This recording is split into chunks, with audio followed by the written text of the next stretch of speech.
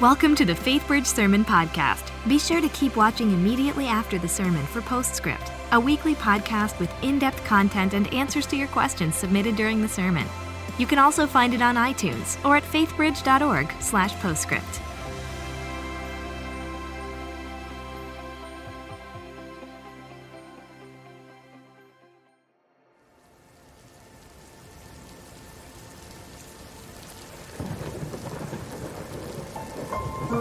Good evening. The eye wall of Hurricane Harvey has started to make landfall here on the Texas coast. Already in Corpus Christi, Texas, more than 30,000 people are without power, and things are only expected to get worse. Breaking news, Hurricane Harvey barreling into the Texas coastline as a Category 4 storm with 130-mile-an-hour winds.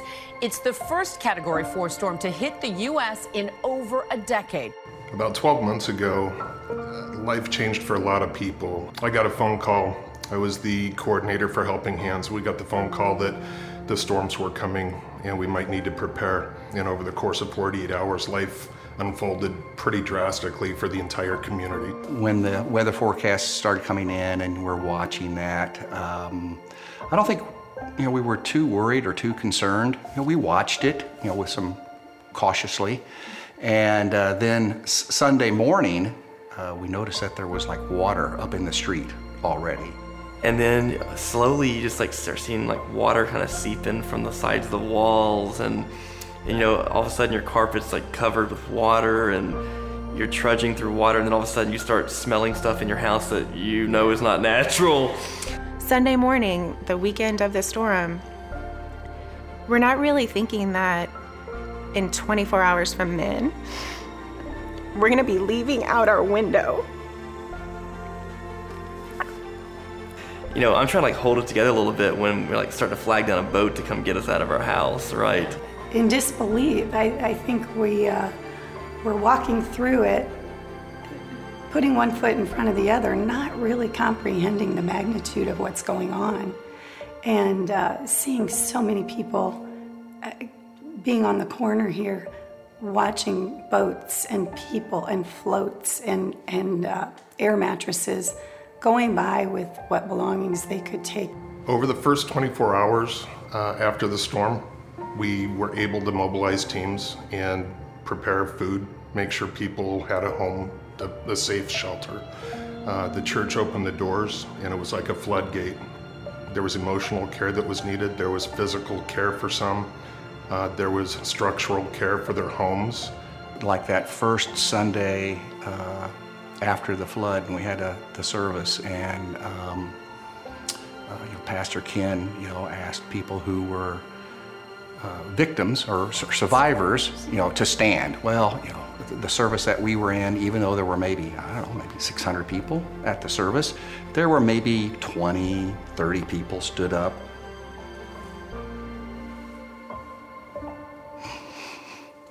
And then he asked people who helped to stand up. And about 90% of the congregation stood up.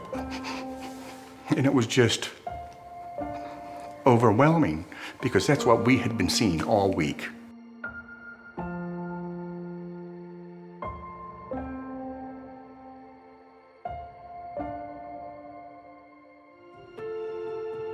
The great thing was that after the storms, everyone showed up. We had 20 guys here, and we got out here at 10 o'clock in the morning, and by 3 o'clock in the afternoon, this house was done. Once the demo started, it was just community, I would say. People coming in repeatedly. And even that first day, people started showing up.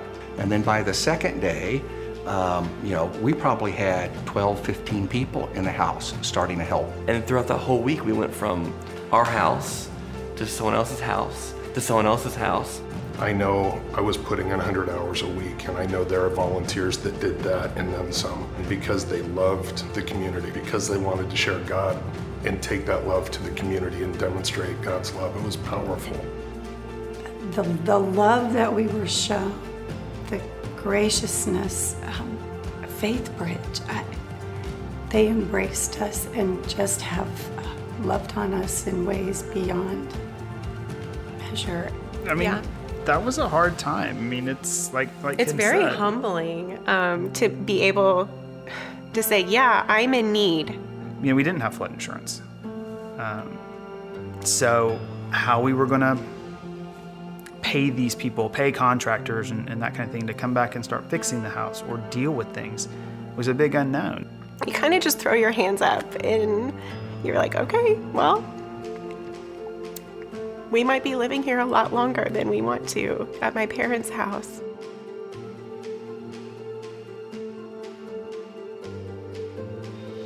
To actually experience all the love that is directed at you, which I can't remember the last time I felt like that. I mean, there was a sense of caring for one another, for strangers. I think there was a greater need to be a human being than to be selfish during Harvey. I mean, I wish Harvey would have never happened. I wish we would have never gotten flooded. But all of the good things that have come out of this, the blessings, the gifts, all the help, and just totally eclipsed, the bad part of the flood. The love that we saw there and the way it grew our faith and the building on friendships and community and that was huge. And I can't look back on that and say, well, 2017 was a terrible year. When all of that good came from that, as much bad has happened, but when all of that good came from that, I wouldn't look back on that and say that was a bad year. I think that was a year that we grew and a year that our relationships grew and a year that we saw God move in a magnificent way that we won't ever forget.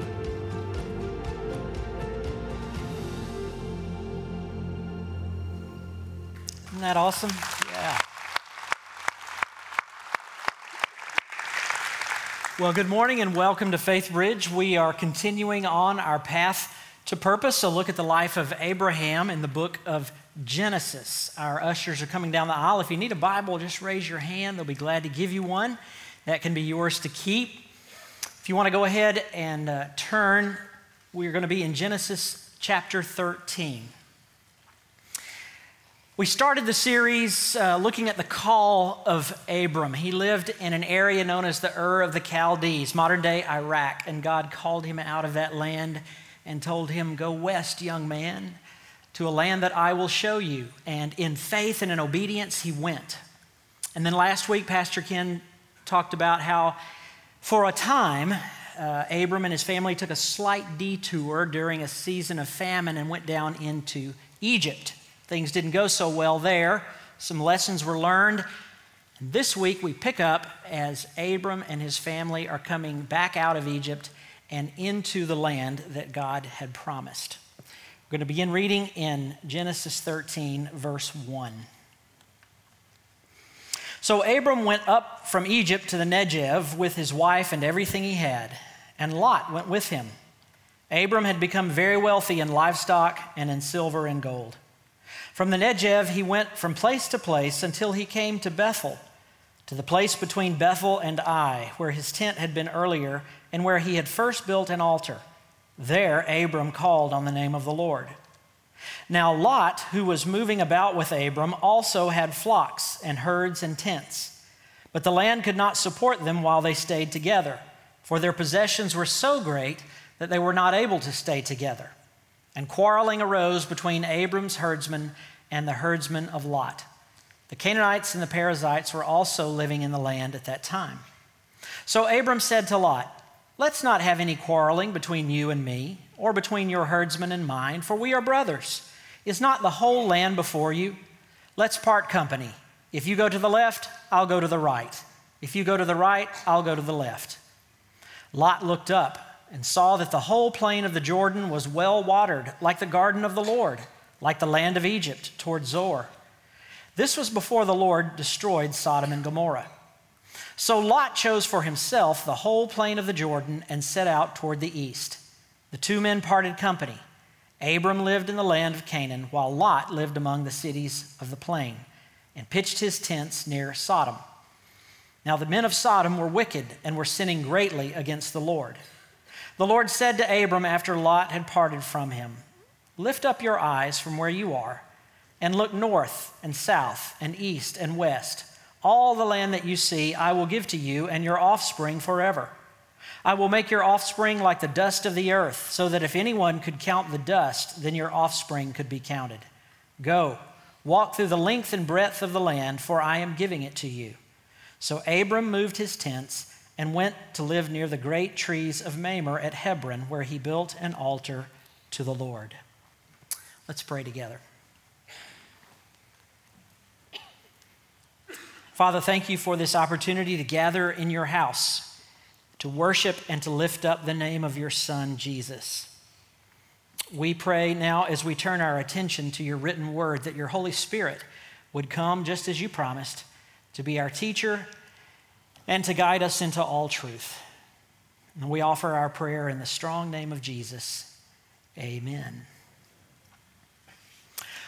When I was 19 years old, I graduated from trade school and went out and got my first real job making a real salary. I started out at the whopping salary of $7.50 an hour. I was stunned. I never made that much money in my life. I was finally rolling in it. And despite the fact that I had been brought up by my parents to consider things like generosity and serving others and being thoughtful of others, when I suddenly found myself awash in all of this cash, those values were the furthest thing from my mind, because I was focused on one thing and one thing only, and that was a brand new pickup truck. It would be safe to say that I became obsessed with the notion of getting a new pickup truck. I mean, I had the worst case of new car fever. It was visceral. I could feel it in my gut, how badly I wanted to have this truck. And I can remember leaving work in the car that I already owned, which was perfectly fine and paid for, and driving by the car lot and just looking at that truck, and sometimes turning around and driving back by to look at it again. And as I felt the visceral desire to have the truck, and I looked on it with such longing, I began to imagine myself driving it and how incredibly cool I would look and feel driving this new truck. I mean, the message would go out to all the land: Danny Slagle has made it. He's in a new truck. Now, my folks, did their best to slow things down, to offer words of caution. Remember now, you've got other financial responsibilities as well, not the least of which is giving back to God and other bills that you have to pay. So let's pray about this. Let's think about this. But I what do you know? I saved up my money, and as soon as I got enough for a down payment, man, I went out and I bought that thing. And it was awesome for about a month. That thing was the biggest piece of junk. It turned out to be a lemon's lemon. I had the worst case of buyer's remorse in the history of the world. So regretted that I had done that.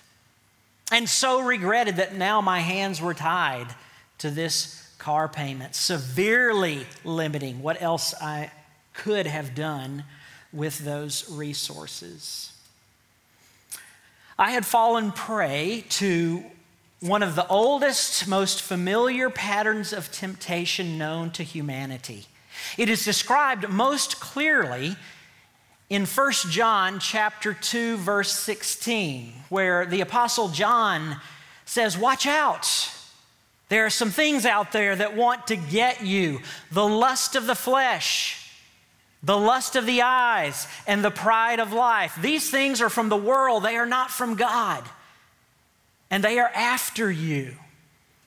And I had fallen right into that pattern. The lust of the flesh, my visceral desire to have this truck. The lust of the eyes, my inability to keep from looking at it and looking at it. And then, of course, the pride of life, my vain imagination that I would be so cool and so well thought of driving that truck.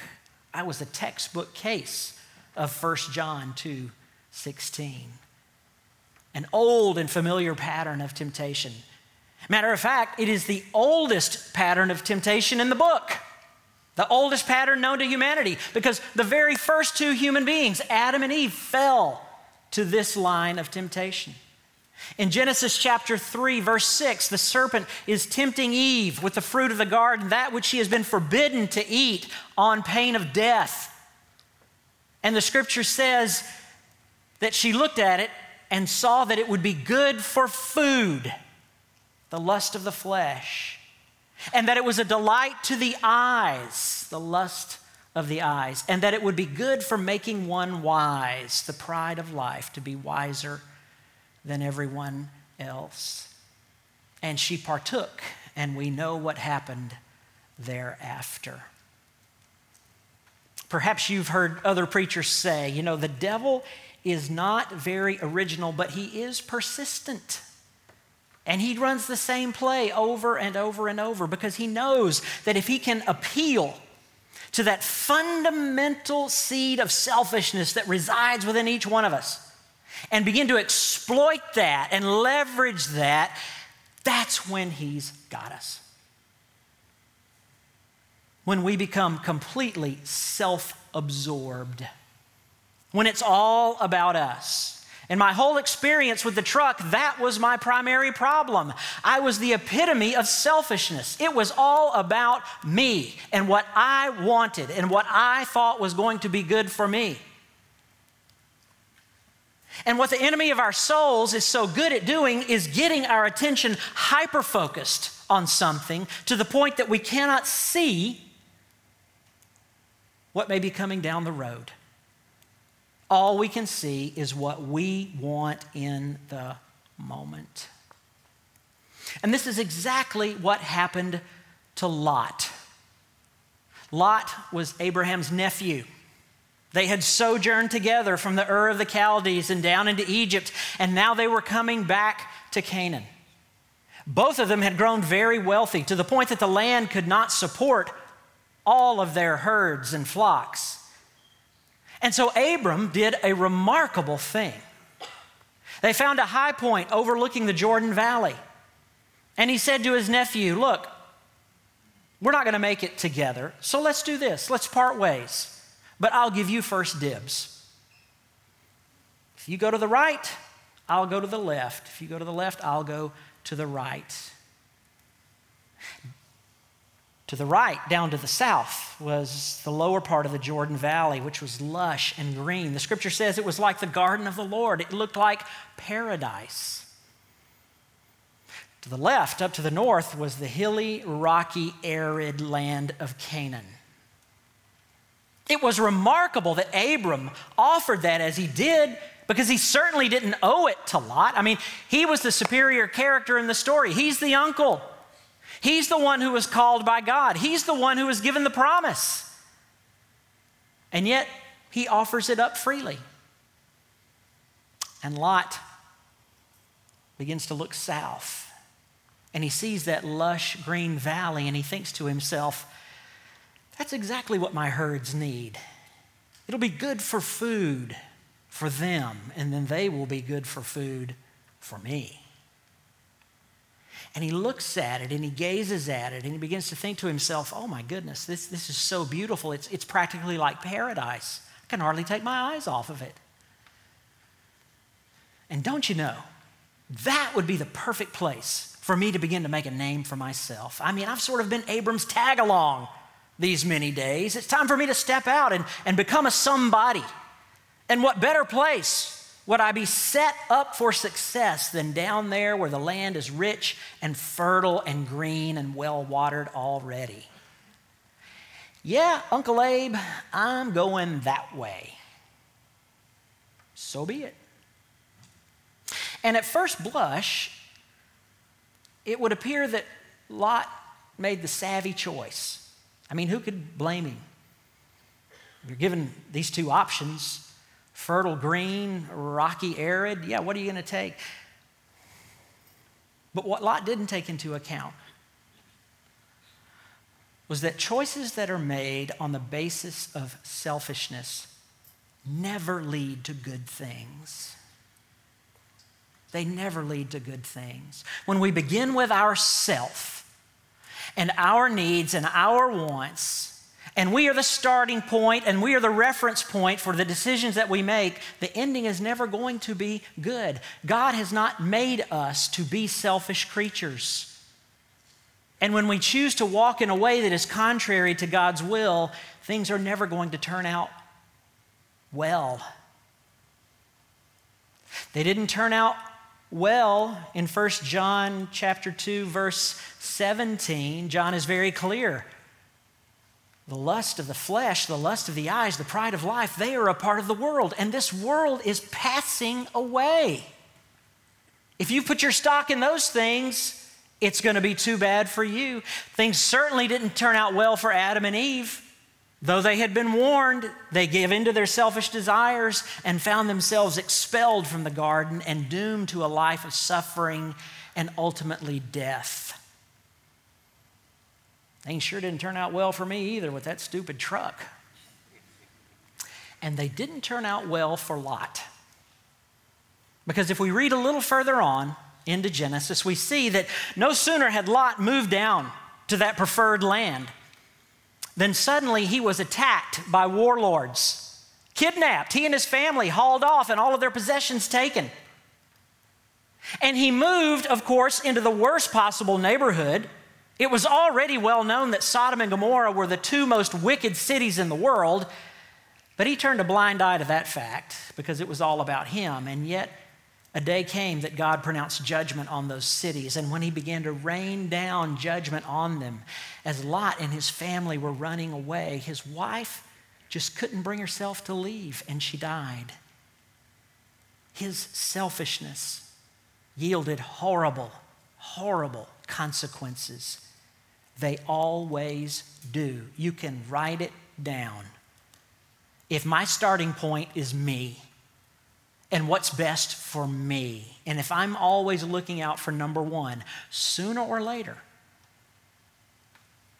things are not going to go well. I remember some years ago, a fella came to see me who was in the throes of this threefold pattern of temptation. From the outside, he seemed to have the world by the tail. Everything looked pretty good on the outside. But scratched the surface and it wasn't so great. His primary complaint was the situation at home. I said, well, tell me about it. What's going on? And he said, well, you know, the spark just isn't there anymore. And the kids, it just seems like they always want something of me. You know, really, Pastor Dan, home just seems like a lot of work. I thought, well, marriage is work. Parenting is work. What were you expecting, you know? He wasn't happy with that and said, oh, but I'll tell you the one shining spot in my life, that is at my real work, at my job. Oh, things are just taking off there. I am achieving every day. I am setting new records. People are telling me constantly I've got such an amazing future with this company, that I'm going places, I'm making more and more money. You know, I'm getting lots of strokes there, but when I go home, I don't get anything but a hassle. That's what I wanted to do.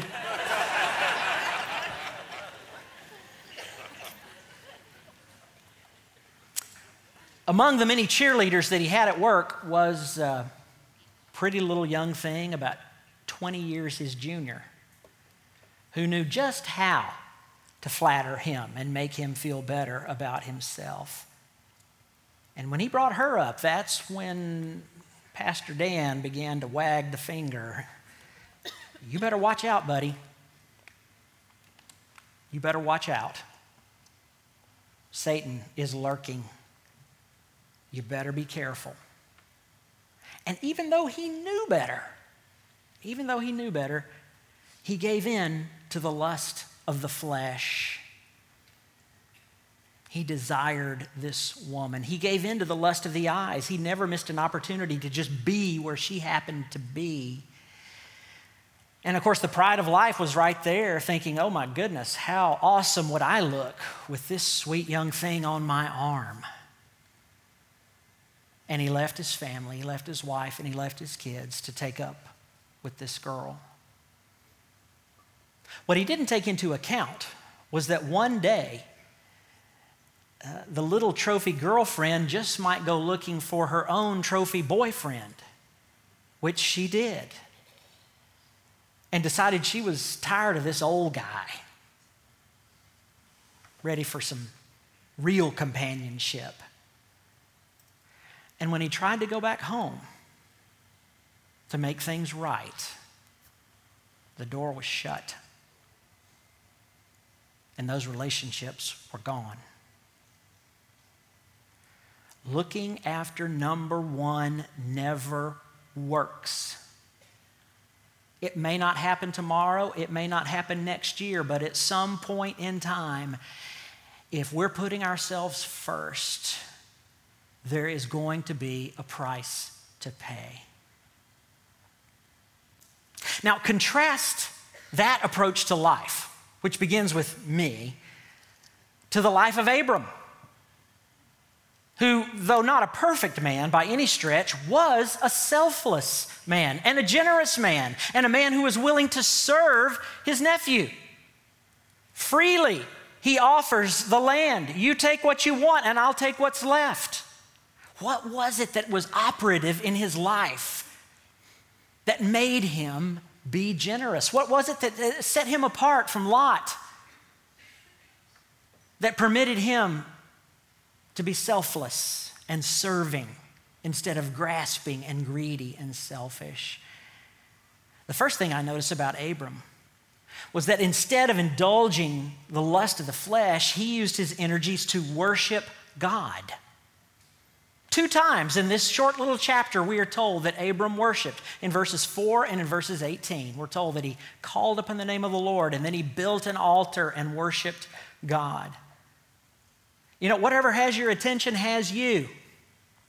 And what had Lot's attention was the land and what it would do for him, but what had Abram's attention was God. And when we're focused on God, he begins to change us from the inside out. It's spending time in the presence of God whereby we become like God. He rubs off on us. His priorities become our priorities. His holiness becomes our holiness. His desires become our desires. His priorities become our priorities. You know, the most challenging idol, the most tempting idol that you and I will ever face, more so than money or sex or power or fame, the most powerful one in all of the world is the one that's in the mirror, the one we look at most every day. Looking after ourselves is our priority in life. And it's only by the grace of God, as we submit to him and commit to making him first, that he's able to turn our attention away from the ever-present lure of self. It's only by his grace that we are able to make him the object of our worship, to put him before everything else, and to trust him with our future. Abram was more concerned about knowing and loving and pleasing and worshiping God than he was about getting his own needs met. Not only that, Abram was not near as entranced with the green valley as Lot was. The lust of the eyes had held no appeal for him, because he was more focused on the unseen than the seen. He could look beyond the green grass and the well-watered fields and see something else. That's why Paul, in the book of Romans, calls him the father of all of us who walk by faith. God is beckoning each and every one of us to lift up our heads, To quit paying attention to whatever that thing is that has us so absorbed in the moment, and to look up and to see, oh, you've got something else for me out there. Something bigger, something better than I ever imagined possible. Now, I understand that by and large, we have to live our lives in the seen world. You know, the real physical, tangible world. I understand that that's where we live most of our lives. I mean, if I'm on the side of the road and a car is barreling toward me, I'm not going to stand there and say, sorry, I live in the unseen. I may become unseen at that point. No, I'm going to get out of the way. But I also know this, in the life of every believer, there come those special moments, those points in time where God says, I want you to look past what you can see to what you can't see, namely me. I want you to trust me. I want you to pursue me. I want you to believe that I can do things for you that you could never imagine. About 16 or so years ago, my good buddy Ken Werline gave me a call and invited me to come join the staff of his fledgling young church called Faith Bridge. There were lots and lots of reasons not to. Becky and I were living in Atlanta, Georgia at the time, where we are from. We had a 4-year-old, a 2-year-old, and a newborn. All of our family and friends lived there. That's where we had lived our whole lives. My district superintendent had just offered me a new appointment, a new church, a good-sized church up in the North Georgia mountains, a beautiful location, preaching to more people than I had ever preached to before, which to a preacher's ears is music. I remember as we were going to bed that first night, I mentioned to Becky, hey, what would you think about moving to Texas? Without hesitating, she said, I hope you have a good time. When I brought it up with my district superintendent, he said, Texas? Don't you know there are parts of that state that haven't even been settled yet?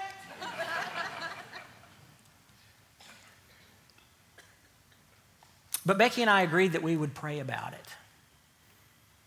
And as we began to pray, both of us began to sense that God was calling us to something that we could not see. Oh, all that we could see looked great. Family, friends, job security. I mean, there was certainly no guarantees that all would work out here, that the church would make it, or that Ken and I would be able to work together. Sometimes friendships don't do so well in the workplace. Lots of ifs and maybes and unknowns. But as we prayed it through and talked to God about it, both of us began to just sense with every passing month, no, I'm calling you to something that you can't see, Dan, but you're going to have to trust me.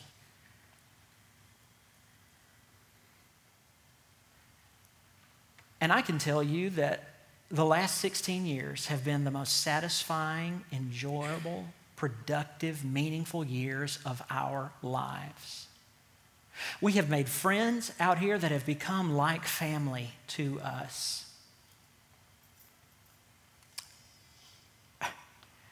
I have preached to more people here and around the globe in the last 16 years than I would have in a lifetime back in Georgia. My daughters have had the privilege of growing up in our kids' ministry and in our student ministry and going trips on the road, learning about the world and about serving Christ in ways they never could have back home. No, God has done far beyond what I could have possibly thought or imagined as we chose to focus on the unseen instead of the seen. I wonder today, what is it that God is lifting your head to look at? Is there some possibility out there? And the still small voice of the Spirit is saying, don't look right in front of you. Look to me. Even if you can't see me, trust me. So Abram did not give in to the lust of the flesh or the lust of the eyes. And, you know, the pride of life was really not an issue for him. Now, I can see how it would have been an issue for Lot. I can understand that. He had been playing second fiddle to Abram all these years. And he was ready to step out on his own and make a name for himself. But I also notice that when Abram made the offer, there was no hesitation. There wasn't even the courtesy of stepping back and saying, oh, no. Uncle Abe, I could never do that. No, he was like, yeah, got it, going. It was all about him. But Abram understood something that Lot did not. You see, when the focus of our lives is on the pride of life, on making it all about us, what we don't take into account is that moving forward, everything then is up to us. Win or lose, succeed or fail, whatever the outcome may be, it's up to us when we're hanging our hat on pride. But what Abram understood was that if my trust is not in pride, but in the promise that God has given to me, everything is then up to God. Abram could offer generously, freely, without hesitation, because he knew behind him he had the greatest collateral in the world. God Almighty was backing him up, and he was trusting in that promise. Not seeking to build his own kingdom, not seeking to make it all about himself. Abram really was a remarkable man. And I think for at least one reason, among many others, the reason his story is included in here is to teach us, this is the kind of person I want you to be. But as great as he was, and as many things as there are to learn from Abram's life, really, he just served as a pointer to one who's even greater.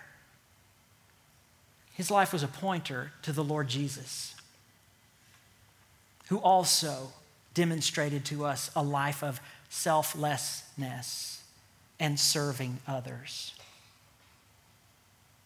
You see, every single one of us, every person who's ever lived, at some point in time has said to God, no thanks. Even though you created me and you're the author of all life, I'm going to go my own way, thanks. But what we don't take into account is that when we separate ourselves from the source of life, the only other option is death. We have all doomed ourselves to an eternal death, and there's not one blessed thing we can do about it.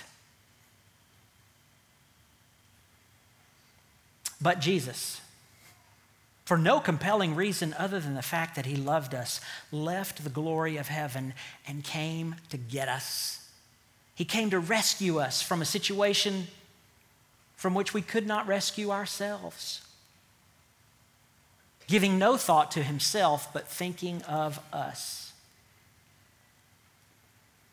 And on the last night of his earthly life, he found himself in a garden.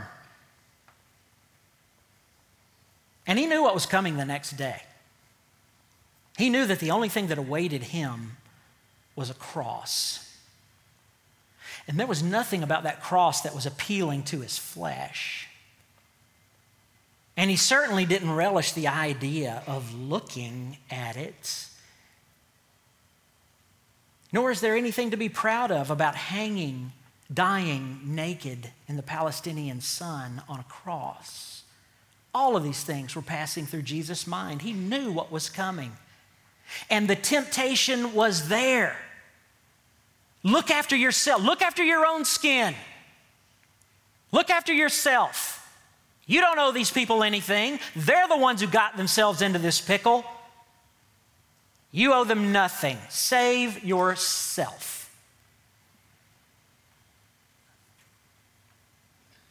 But Jesus was able to look beyond all of that.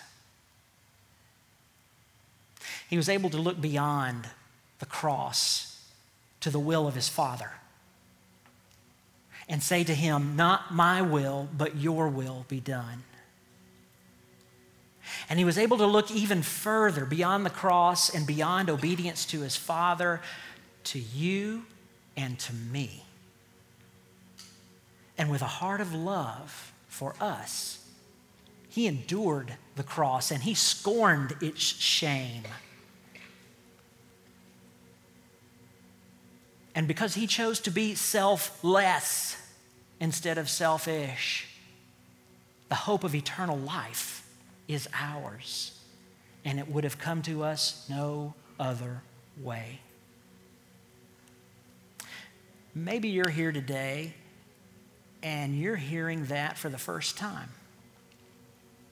Or maybe you've heard it a lot of times, but it's never clicked, but today it did. In a few minutes, we're going to pray.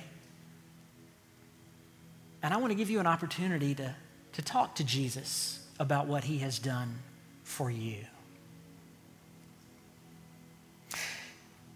Now, some of you listening to this sermon may be thinking to yourself, well, good for Abram and good for Jesus, but my gracious alive, I could never serve on that scale. I don't have lots of land to give away. I certainly can't offer salvation to anyone. What good will my serving do? Well, it has nothing to do with quantity or quality or size. It has everything to do with obedience. It has everything to do with the state of your heart. Serving is not about achieving anything. It's about paying attention to what is right in front of you and doing what Jesus would do in that situation.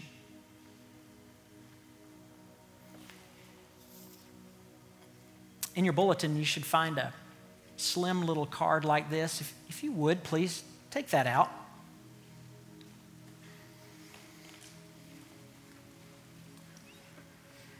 You're going to find on both sides of this card any number of opportunities available for service. And maybe for some of you, this is going to be your first step into a life of serving, of sacrificing time and energy to give to somebody else. And they range all the way from our parking ministry, which keeps us safe getting in and out of here, to the grounds ministry, which keeps the place looking so beautiful, to our hospitality team, which makes sure that we have coffee and donuts every week. And on the back, our kids and student ministry are always in need of adults. They're always in need because those ministries are so successful. They're growing by leaps and bounds, and kids need adults in their lives who will give of their time and experience and love to help them along the way. I'm going to give us a few minutes to look this over. And if you would, as you're looking it over and considering, I want you to write your name and your contact information. Now, let me explain. This is not a commitment card. This is an expressing interest card. And as you leave, you'll be dropping it in a basket at the door, and we'll be in touch with you about your interest. But if you have questions about what these involve, in the East Atrium, we have tables set up and individuals there representing each and every ministry who can answer all of your questions and tell you all about what those ministries do on campus and off campus. Those of you that are in Center Court West, when the service is over, make your way past Party on the Patio and come on over to the East Atrium. This is an opportunity for us, in a very small way really, to say to the Lord Jesus, it's not going to be just about me.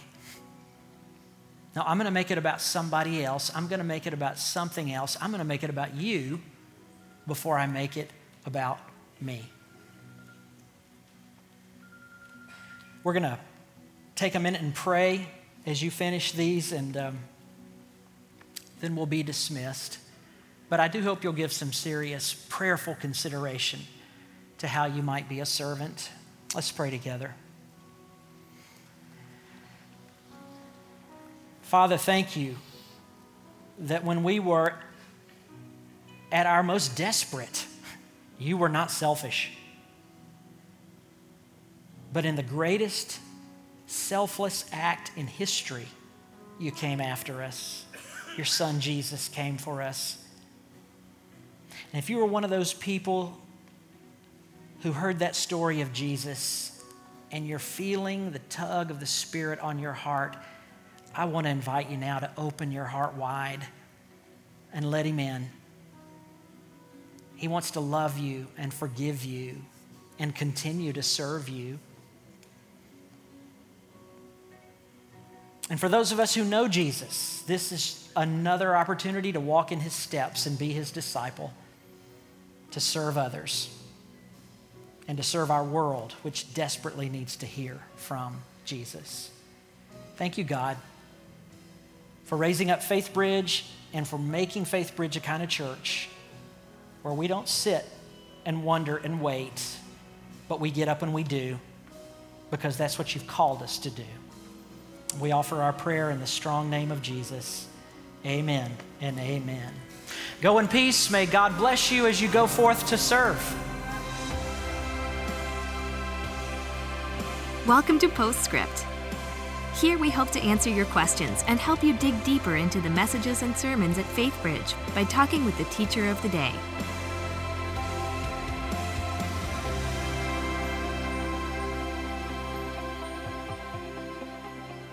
Well, hello and welcome to Postscript. My name is Adam McIntyre, and I am joined today by Pastor Dan Slagle, who just preached part 3 of our Abraham series, a sermon all about moving from selfishness to selflessness. Pastor Dan, thank you so much for being here with us today. Thank you. We had a couple questions come in, so I'm just gonna fire them off. Okay. So the first one, someone asked, if God did not create us to be selfish, then why is it our human nature to be selfish, even from a very young age? Where did that come from? Sure.